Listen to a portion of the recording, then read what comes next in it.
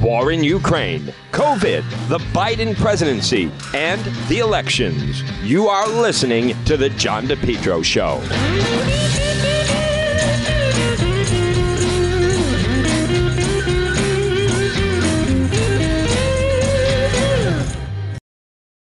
Best lawn ever, guaranteed.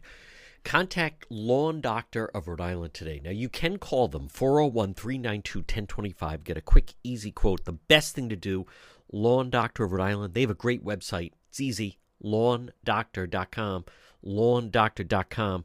Then just put in your zip code, get a quick, easy quote. Your best lawn ever, guaranteed. Get part of their premium 8-service program. Early spring, spring lime, late spring, summer, grub prevention, early fall, late fall. Lawn Doctor online at lawndoctor.com. Well, good morning on this Monday. You're listening to The John DePetro Show. It's AM 1380, 99.9 FM. You can always listen online at the website, depetro.com. Folks, what a delightful Monday as we start off the week. Stop in, see our friends, PR Landscape Materials and Garden Center.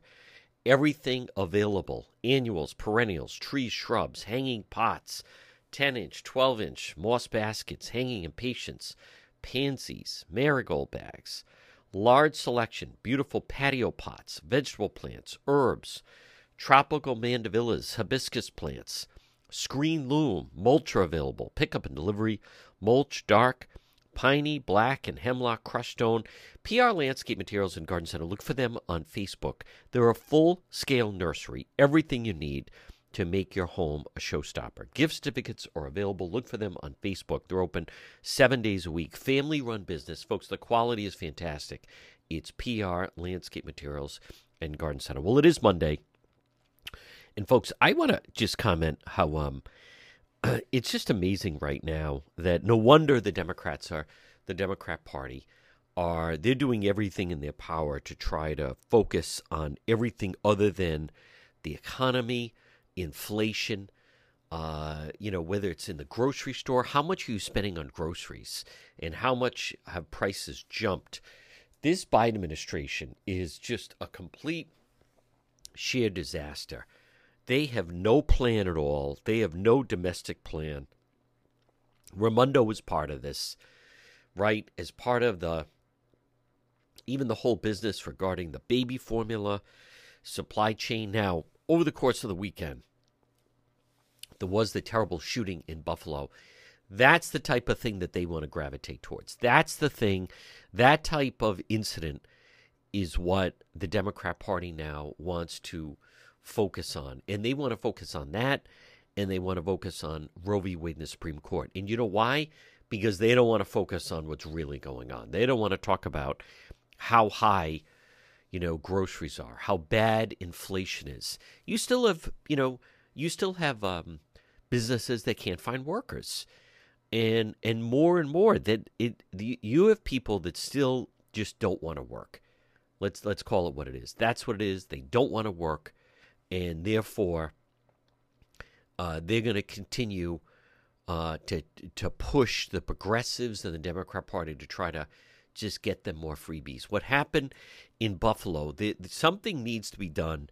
There were definitely red flags with that individual that did that.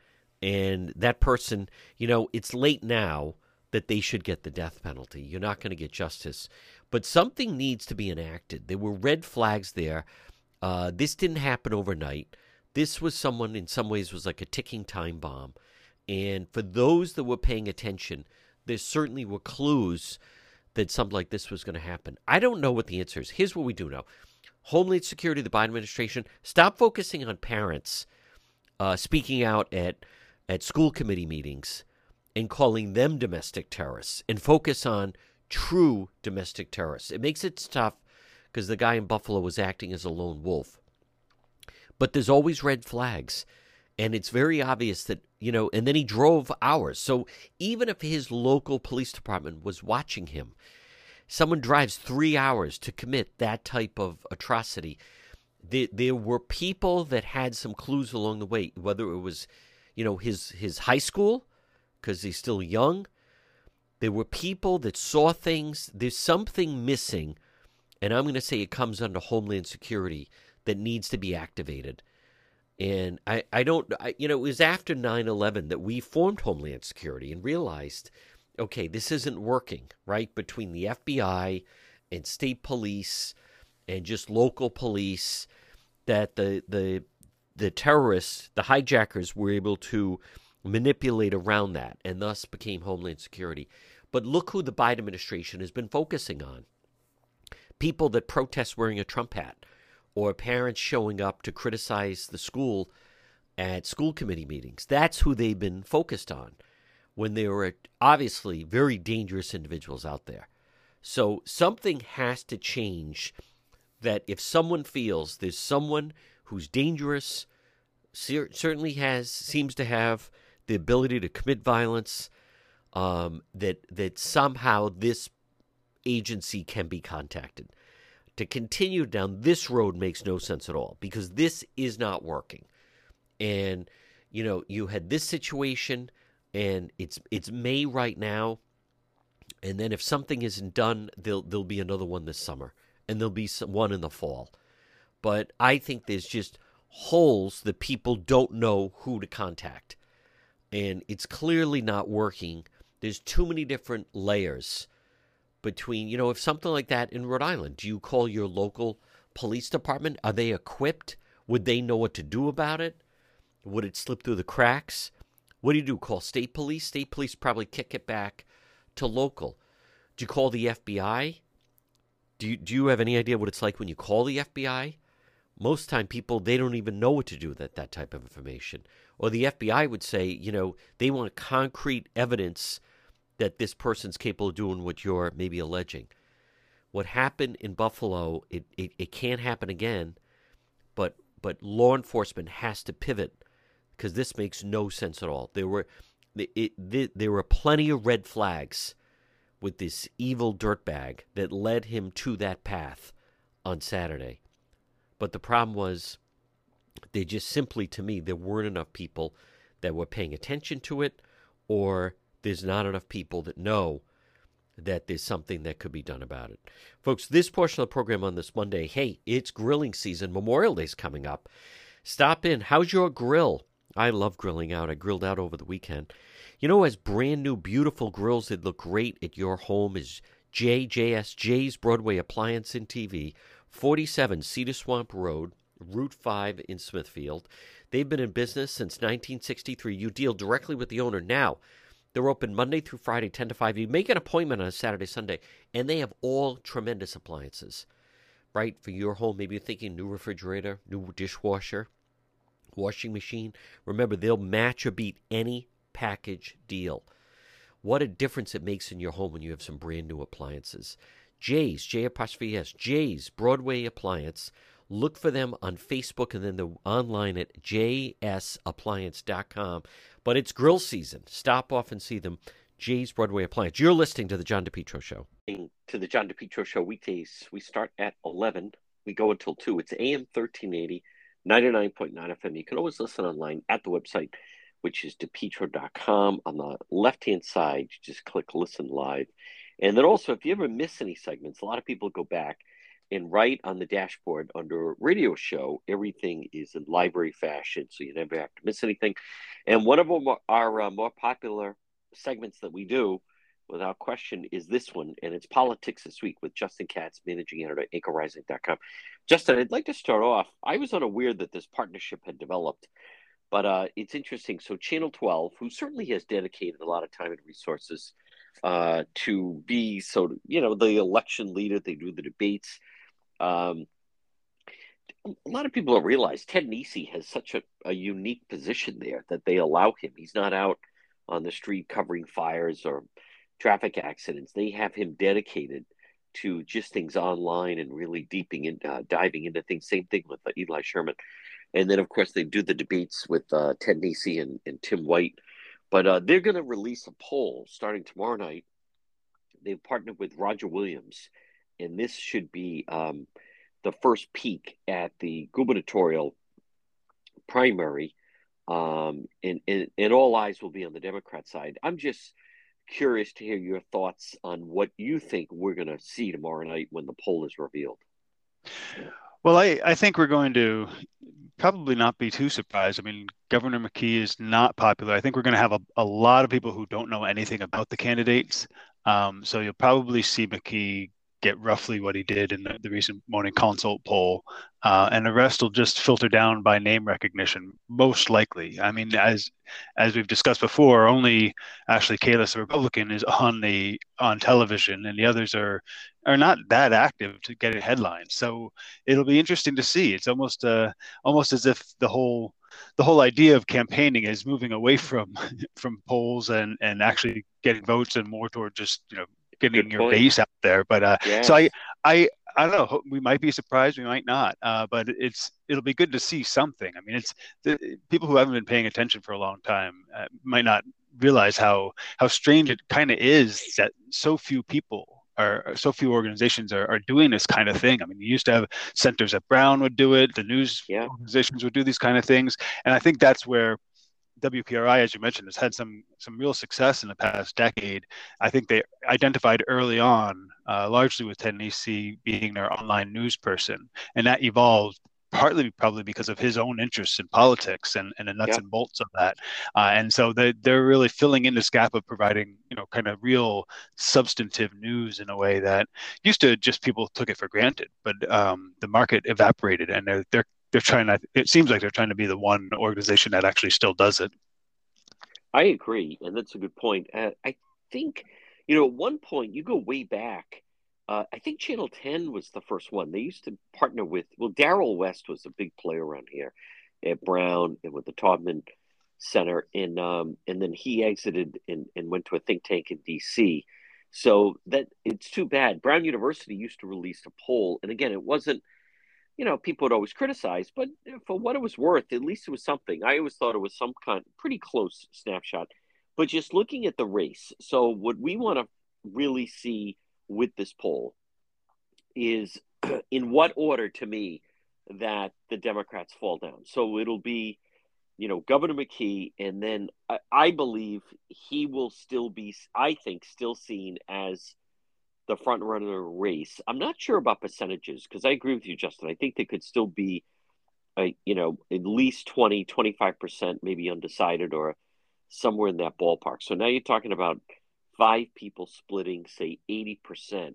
Um, I think McKee would be in the front of the poll, maybe somewhere around 25, 26, 24, right around there. And then Gorbea second.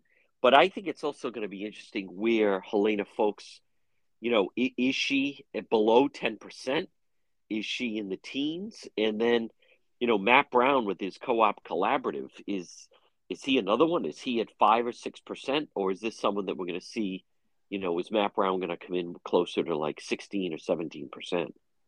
Yeah, yours a good point. I mean, one there is opportunity for surprise, and that'll change the game quite a bit with so few polls out there. I mean, Gorbea has claimed in her internal polling, I think, be pretty close to McKee, but if she's not, that's telling. And these sorts of polls can start to have an effect where Helena Foulkes gets a bad poll, and suddenly some donors start drying up, and she decides, you know what, I'm pulling out, and people start doing calculations where they say, okay, Matt, if you and I work together, I'll pull out or you pull out, and we work together, and then we'll have enough votes to be the second, count as the second. Those are the sorts of calculations you get when there's publicly released data like this. So that's what'll be worth looking for is the any surprises. I do agree. I think by default, this is the power of incumbency. McKee will probably be in the lead, and if he's not, then that's a ground shaking kind of a Yeah. discovery. I think this is also it serves, the campaigns. And again, folks, our segment is politics this week with this is Justin Katz managing editor at rising.com. It also serves for the campaigns are all polling internally, at least the big ones, McKee, Gorbea, Foulkes. I don't know about if Matt Brown is, but those three definitely are. And this also serves where they can see how their internal polling matches up against Roger Williams. I think you will see action after this simply because, they've, with no public polling, they've all kind of, it's like a team playing and the scoreboard isn't turned on. So everyone can claim that they're doing well, they're in the lead, and then boom, a poll comes out and you're right. It does. It kind of shakes the donor base. It shakes the supporters, where the candidate starts to feel they've been telling everyone we're doing great, we're gaining momentum, and then a poll comes out, and you do one of two things: they either send it out to all your supporters, or you send out an email saying that it's not accurate. If it's you're reflected poorly in it. So I also you do have the unknown here, Justin Katz, which is Seth Magaziner pulling out of that governor's race, and exactly, the people that were going to support him, where have they splintered into? So I'm sure that, those that fare pretty well will be touting it. Those who don't will then be downplaying it. I don't know, quite candidly, that if they're going to release, if they're polling the CD2 race, the Langevin seat. So there's the woman, one of the people in that race, that Sarah Morgenthau, she's also up on TV, which I'm a little surprised, because half the state is not can't see you. So when you're spending that kind of money, so people, Providence, North, Lincoln, Cumberland, all of it, like Warren, Burrillville, Middletown, Newport, none of them are CD2, and yet you're paying to reach that. I have my own theory that I think it's interesting that her and Ashley Kalis, the two outsiders, but do have means, that they're the only two up on television, because that's going to lead to what we're going to talk about with voting. But any thoughts on that CD2 race? I know this woman's making noise, but I just don't see an outcome with Seth Magaziner, and it's Bob Lancey is basically running like an invisible campaign. He's so far, he's nowhere. He's not even responding to press. He seems to be doing some events in Massachusetts. So unless something very dramatic happens, it still just seems like it's, we already kind of know the inevitable, which is going to be it's Magaziner against Fung. It seems like it. What struck me about Morgenthau's ad, particularly in contrast with the ones Ashley Kalis has put out, it's really just, hey, I'm an establishment Democrat and I like abortion. I mean, it's pictures of her and Obama and Biden. Yep. It says she's worked for them, but doesn't even, unless I missed it and it was very quick, it doesn't say what she did for them. So you have no idea. The entire message is, I am the establishment Democrat. And I think that's probably what they're targeting, to try to overcome Seth Magaziner as kind of the default establishment Democrat in the race, which, who knows, in that audience, I don't know how that breaks down if they're watching TV. That'd be interesting if WPRI or somebody else would start polling that kind of thing in the crosstabs and tell you, where do you get your news from? That would be really interesting to see if say, Morgenthau got 20% of the vote among the general public, but 30% among those who get their news from TV. I mean, that would be an interesting crosstab to see. Good point. But I kind of, it's just substance free. I'm a Democrat. Vote for me. I mean, that's basically what her ad is. And like I say, she's probably just targeting that core base of Magaziner voters to kind of edge into his presumed lead. Yeah, he did. I mean, people can say what they want about Magaziner. He's won two, just statewide general elections, 14 and 18. And then, and that's, no one in that race has done that. That's no easy feat. Granted, it was statewide, but this is just half of the state. He doesn't live in the district in CD2. I see a lot of the talk of him maybe moving into the district to seemingly die down. And that's certainly doesn't seem like that's happening, unless then he would have win. But just with the amount of money he's sitting on, I think it's also interesting that he's not up on television, but we're going to talk about that. Folks, much more ahead. Politics this week with Justin Katz, managing editor at anchorrising.com, right here on the John DePetro Show. Propane Plus. For heating and cooling, call Propane Plus today in Massachusetts, 508-252-3359. In Rhode Island, Propane Plus number 401-885-4209. It's the Johnson family. It's Propane Plus, the leading full-service provider of propane to Rhode Island and southeastern Mass. Not only can they install your tank and schedule propane deliveries, but they can service your entire heating, cooling system and install any propane or natural gas appliances. Locations in East Greenwich and also in Rehoboth. Remember, Propane Plus is energy for everyone. It's affordable, sustainable, equitable, good for the environment, and also now it's renewable. Online at propaneplus.com. Propane Plus, Heating and Cooling. In Massachusetts, call their Rehoboth office, 508-252-3359, and in Rhode Island, 401-885-4209. You can depend on Propane Plus. Our segment is Politics This Week. With me is Justin Katz, managing editor at anchorrising.com. Well, Justin, Channel 12, Target 12, they got some information about this rep in Pawtucket, Carlos Tubin. And boy, they talk about where there's smoke, there's fire. They unearthed there's just so much on this guy of burning people. He also seems to prey on, illegals, but he immediately, boom, as soon as after it aired, he got stripped of his committee. People are going after him left and right. I'm just curious your thought on, I call that, that was just a complete Channel 12 takedown of this Pawtucket rep. Yeah, well, it seems like there's a lot there, and they did the work to dig into it. That's for sure. Yep. And contacted a lot of people, and it's good to see that there's still some of that kind of journalism going on. It's expensive to do, and it's not clear the market is huge for it, especially in an insider kind of community like Rhode Island. But it's one of those things. What strikes me most of all is his complete lack of qualifications to be a legislator, and let alone a legislator on the finance committee. That's it just shows you how politics is not, it's not what people believe, and it's almost, that seems to be a theme of what he was doing.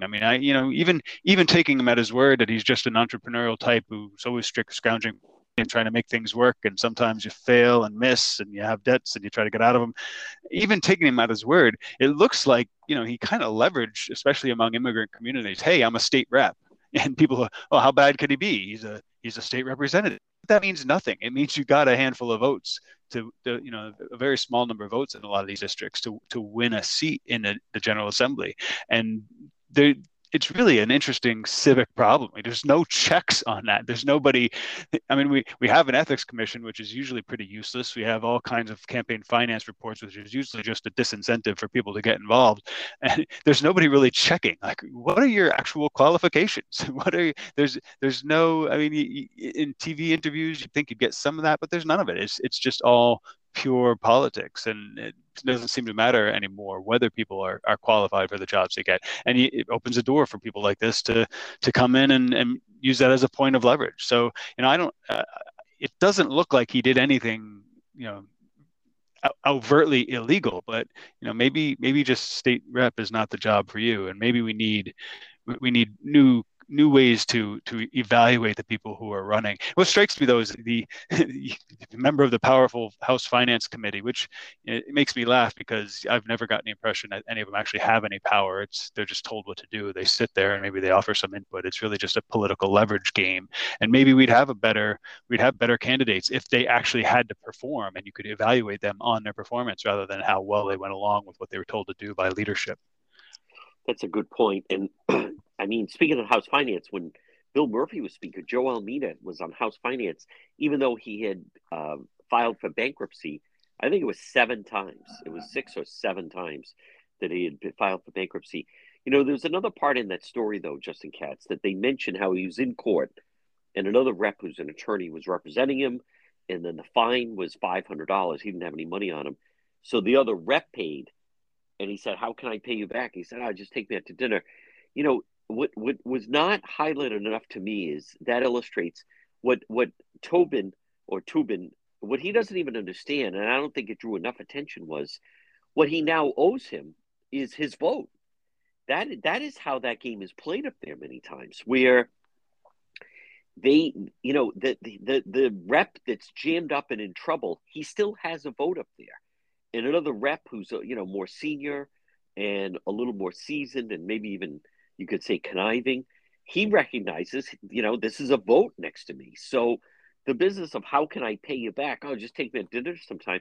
The next time there's a vote that the first rep needs, that he needs somebody else on board, who do you think he's going to call upon? Once you do that, see, I'm glad I noticed they immediately said, hey, that shouldn't be going on, where one representative is representing another one in court. But you wonder how much does that go on? How many times does someone say, oh no, I'll cover it for you? Well, Don't worry about it. it's actually built right into our whole political system. I mean, Yes. you get the leadership PACs and this PAC and the other PAC, and whether you give them campaign donations, and then it's the same thing with the legislative grants, where if you're not in the good favors of the leadership, you don't get the money. That to just go back and buy votes. It's very similar. I mean, it's not quite as overt as I'm going to pay your debt here with 500 cash out of my wallet, but that's really how it functions up there, which is really just a shame and not at all how it ought to be working. But it was not only the other rep, it's one of the legislative lawyers worked with him outside of as a private attorney, and that, I mean, it just shows you how isolated and insulated and small this group of people is. Many of them lawyers, just interacting with each other in the state house, and obviously they do business and form relationships and build up their own little thing going, and that really shows in how the state runs. Yeah, and just one final note on this Pawtucket rep is, you're exactly right. What are the qualifications? To me, it also highlighted there's a number of individuals that have kind of grandiose. They want to be a player. They want to be a business person. They want to, buy this, buy that. And the element of being the rep is their foundation of how they're going to do that, right? It has nothing really to do about serving the community or legislation. The cornerstone of how they're going to achieve those ends, it begins and ends with, first you're an elected rep, and then you get you meet the right people, and then you're connected, then you can kind of toss that around, and then if anyone comes after you, you can always use that as leverage to threaten them. So I think that's also indicative of some of the problems that they face up there. Folks, again, our segment is Politics This Week. With me is Justin Katz, managing editor, anchorrising.com. And Justin, Matt Brown, who is certainly, been around. He was Secretary of State. He had that ill-fated run against Senator Sheldon Whitehouse in 2006. He did challenge and run against Governor Raimondo in a primary 2018. He basically started the Co-op Collaborative. He appeared on Channel 12. There were some interesting moments throughout. I'm just curious some of your thoughts on Matt Brown's appearance on Newsmakers with Tim White and Ted Nesi. He struck me as just a very unimpressive, typical progressive sales pitch kind of shyster. I mean, just, we're going to pay off special interests. We're going to make rich people pay for everything. At one point, Ted Nesi pushed back on, Matt Brown was talking about making the Superman building affordable housing. And he talks as if government can just do these things. And Ted Nesi asked, actually, well, what are the mechanics of that? Oh, we're going to do all of it. We're just going to make it happen. I mean, it's just a scam. And it's disappointing that it gets so far. That he's actually taken with some credibility, but that's really, to me, all it is. And he's not inspiring anyway.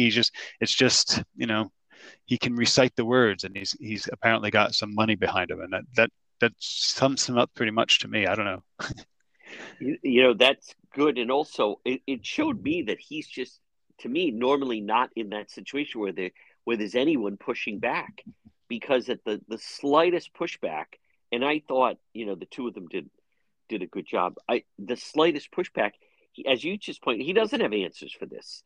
You wonder about the group. You wonder about almost like he recruits people that he makes sure, to me, that he's always the smartest one in the room. And you throw out buzzwords, and you throw out things like, it's government responsibility, and housing is a human right, and all this other stuff. And I also found it interesting when they call him on, what corruption are you talking about? That's a pretty strong charge to throw out. That they seem to struggle with that. Ashley Kalis was struggling with that on a 10 News conference. I'm just amazed by it, because there's countless examples you can use for it. But the people that, when they actually then throw out the words, they struggle to come up with things. So, but to me, I agree with you. It's as if we're just going to parrot what Bernie Sanders, AOC, and the squad say. And it doesn't matter that so much of it seems unrealistic, and that it's unexecutable, be very difficult to implement a lot of these things. It's no one would accuse them of ever being like overly prepared for a lot of this. Yeah, and it's kind of surprising. I mean, you could go in multiple directions on the corruption question, right? You could list specific instances, right? Gordon Fox, for example, if one comes to mind. You can list specific instances, or you could make it the whole system is corrupt and it's built that way and give an explanation. But they've got none. It's just as you said, a talking point. In fact, there was one point where Tim White was saying, "Well, you want to cap rent increases, but what about property taxes keep going up? What are landlords supposed to do?" And he said, "Oh well, we got to keep the values keep going up, and that's driving taxes up." And I mean, there's a degree to which that's true, but the way he answered, it's not clear to me he even understands how property taxes work. I mean, how they're determined and how they're distributed across the valuation of the municipality's property, and just that kind of stuff. At this point, he's been running for, I don't know, even if you only count when he jumped in with Raimondo, it's half a decade, right? I mean, you at this, and as far as I can tell, he doesn't really have another job. So at this point, you really need it. There's just no excuse for not having good answers to all these questions. And I guess we should count our blessings, because he might actually, if he had any command of his subject matter and was at all persuasive, he might actually have a chance of making some change. So now we can only hope that they don't buy enough votes with their propaganda to get them over the finish line, because if they succeeded in replacing the whole government, which is his goal, not just the governorship, then we'll have some real troubles. But what struck me also is the degree to which Rhode Island is very much along the lines of what a Matt Brown would want if he were in any other state that were a little bit more centrist or conservative even. And there's just no blame. And the answer is always more of the same, It'll work this time. That's another thing. It's just talking points. Folks, another quick break, much more ahead. Politics This Week with Justin Katz, managing editor, anchorrising.com, right here on the John DePetro Show.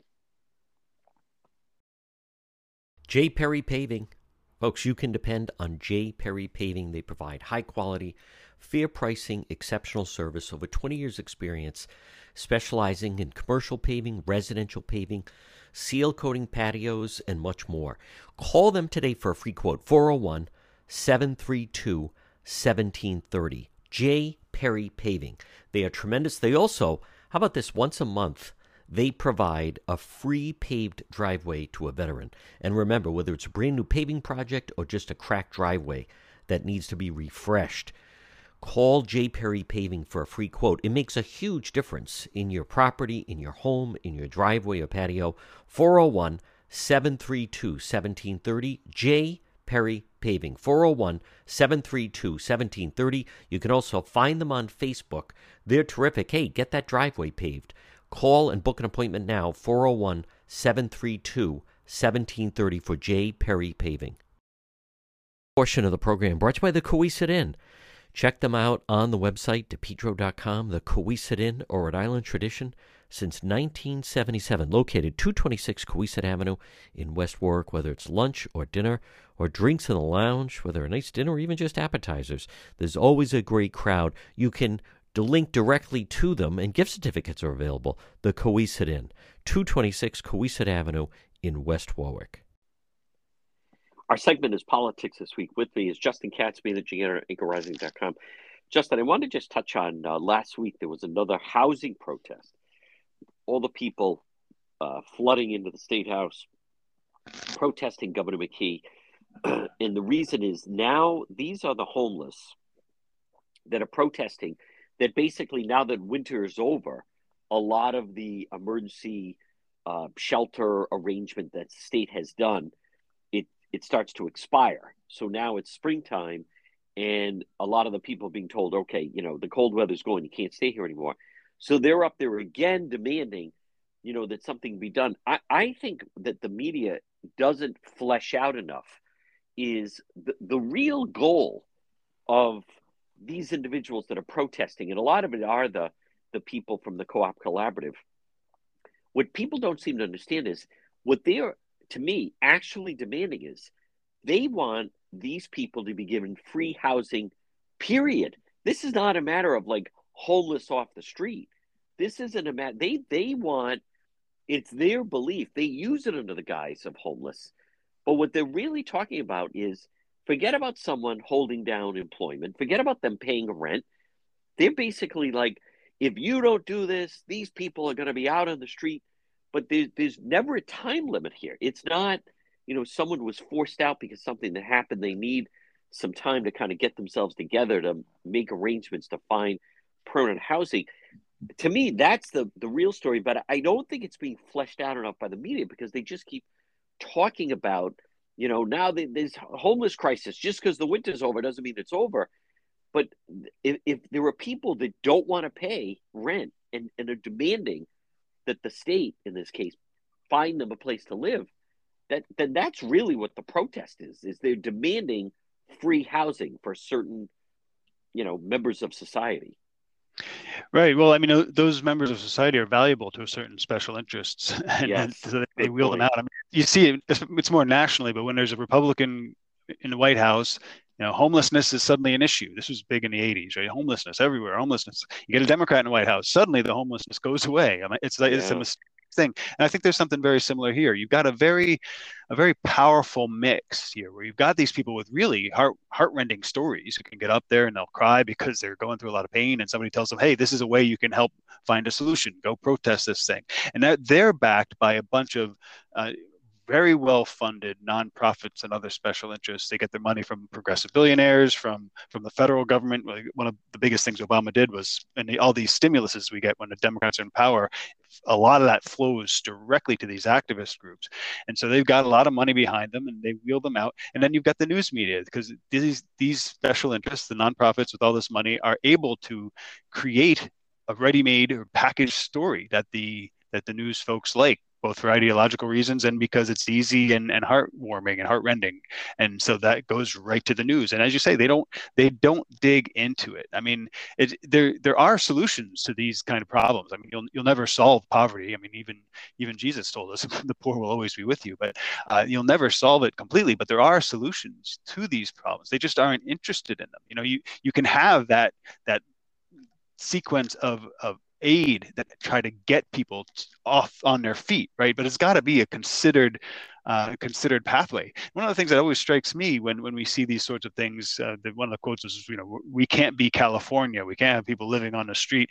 Well, fair enough, but then maybe we need to look at the causes. Like maybe we need a stronger economy with jobs and where people actually have incentive to work. And maybe we need to stop doing things that attract people who will need support, who need financial support, and instead attract people who will produce and move the state forward. The problem is, and it goes back even to the Tabone stories, our whole system is set up so that we're government, it's focused on government.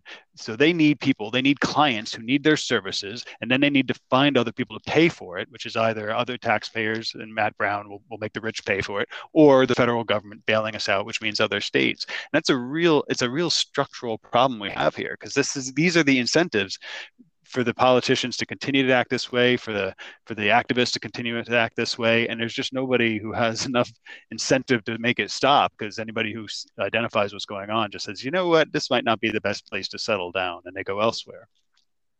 Folks, again, our segment is Politics This Week. With us is Justin Katz, managing editor at AnchorRising.com.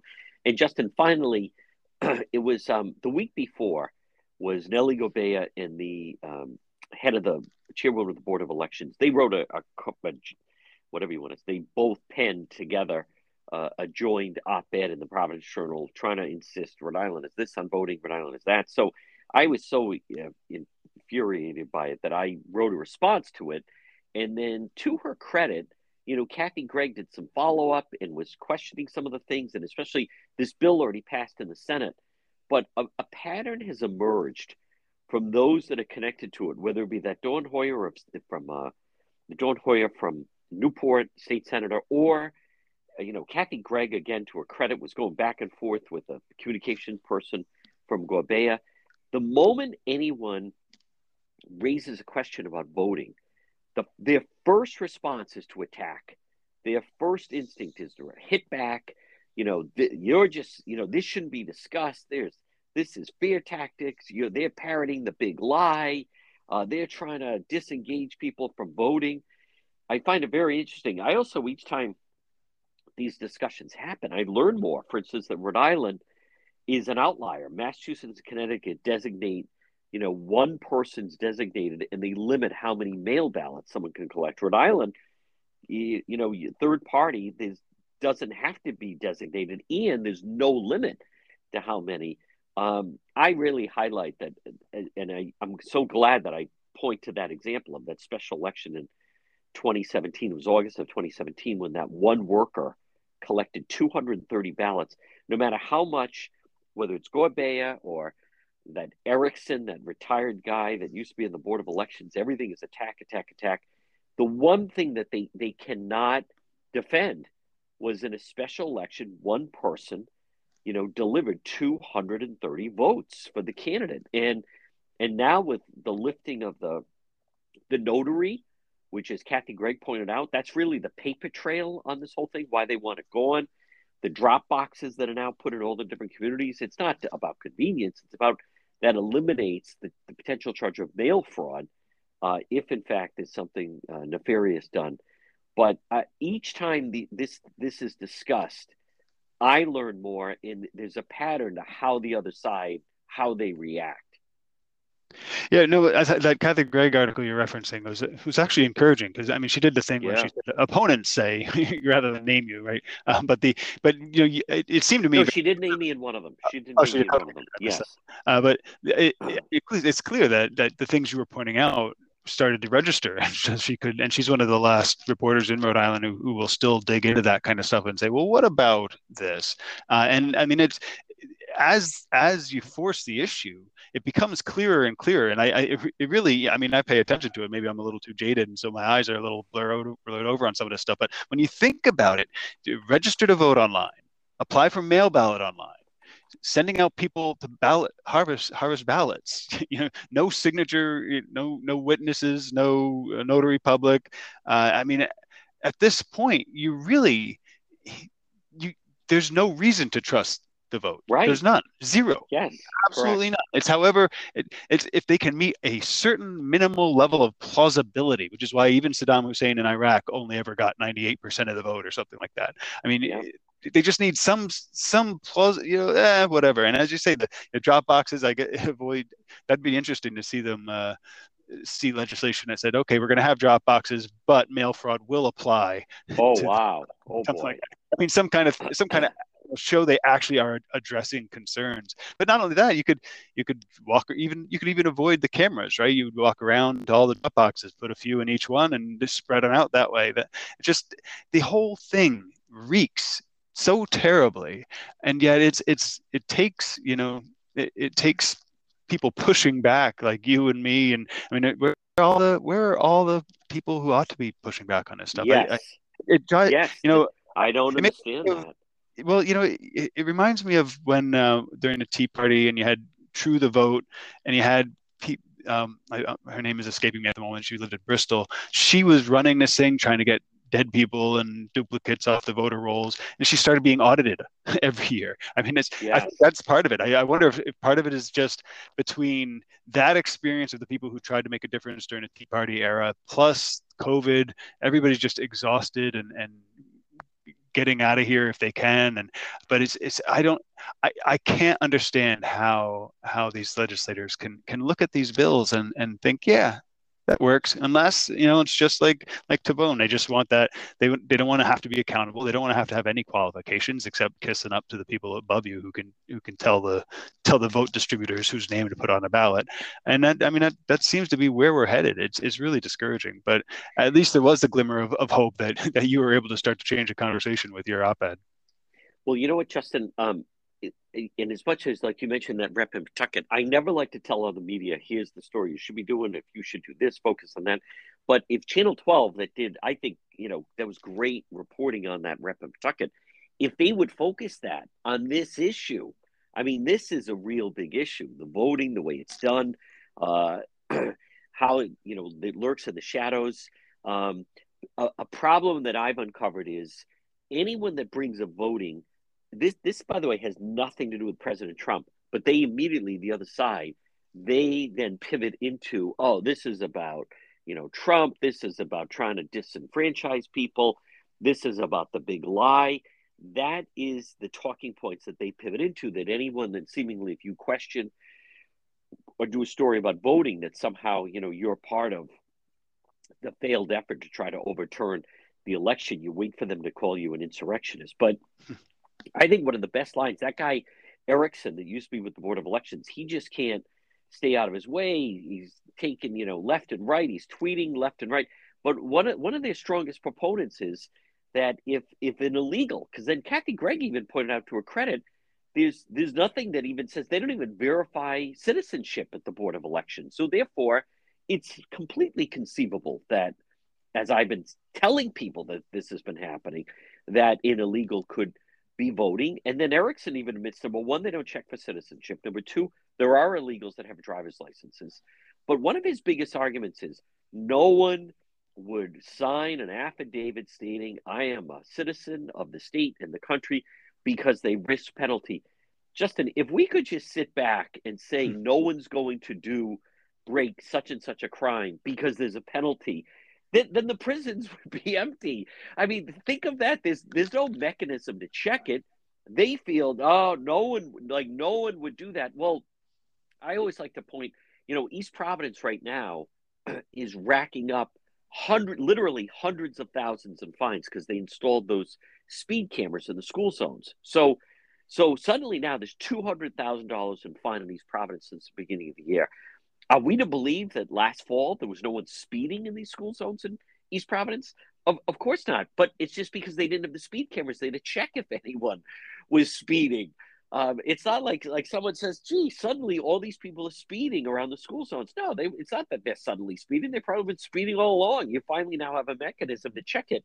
But think how ridiculous that is. No one would commit murder because you could get life in prison. Well, we saw over the weekend that no matter how much of a penalty you have, and I know that's an extreme example, but they sit back and say there's no need for us to check it because no one would risk getting caught filling something out that could then land themselves in trouble.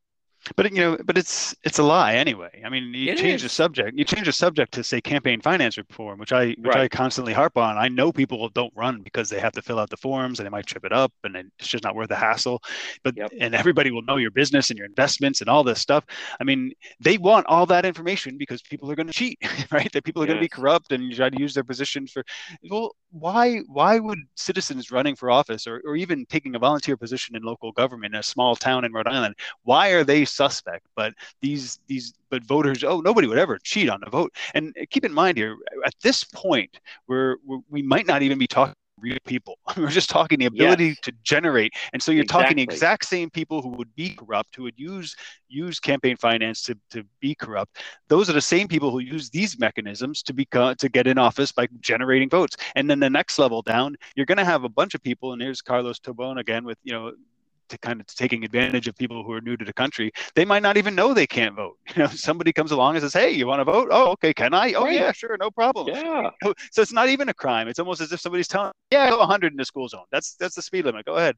I mean, there's so an excellent point. Opportunity for fraud here. And we have so much incentive for it because it's once you're in office, you have the credibility and you can go scam people in your private life, or you just can shuffle money around and get that great insider, get on the gravy train with the insiders and lifelong employment in think tanks and labor unions and so on. But that's the real problem. Nobody's making that connection.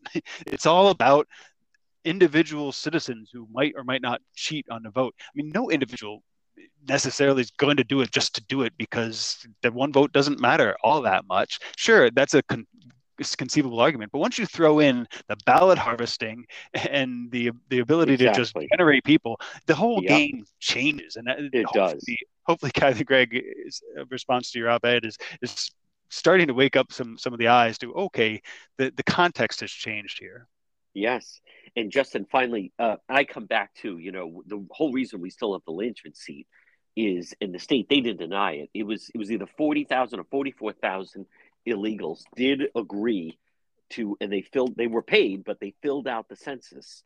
That kept the Rhode Island population up. It allowed them to keep the Senate seat. The state spent $1.5 million. Raimondo was in on this. 800,000 on the ground and then other mechanisms. Now, you have the data and information of adults that are living here in Rhode Island that filled out the census, and now you have the ability for someone to register to vote and vote, whole thing with the mail ballot, and there's no mechanism to check it. I fully believe that someone could use that data of those people from the census, and then suddenly, boom, there's 40,000 new voters, and and they would have no idea that someone is casting a ballot in their name. None. Who knows if they still live here? Who knows if they still live in that same address? They're just trying to get by living here. They were, they agreed to fill out the census, which the state loved. They were compensated for it, but now I believe they would then use that data, and there's nothing to stop it. Folks, he is the managing editor at anchorrising.com, and it's Justin Katz. Justin, great job as always, and we'll talk to you again. Thank you, John. Have a great week.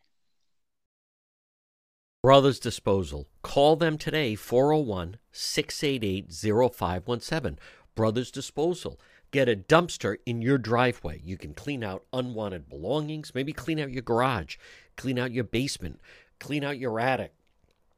Old toys, old things you don't even use anymore, old furniture. It's so much easier when you have a dumpster delivered right to your home, and then they'll take it away when you're done, whether it's for a weekend, for a week, for a month.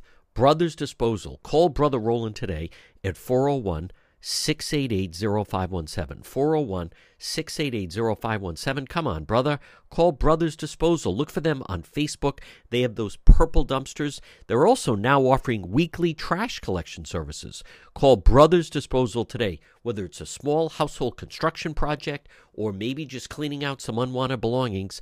Get a dumpster in your driveway or business. Brothers Disposal, 401-688-0517.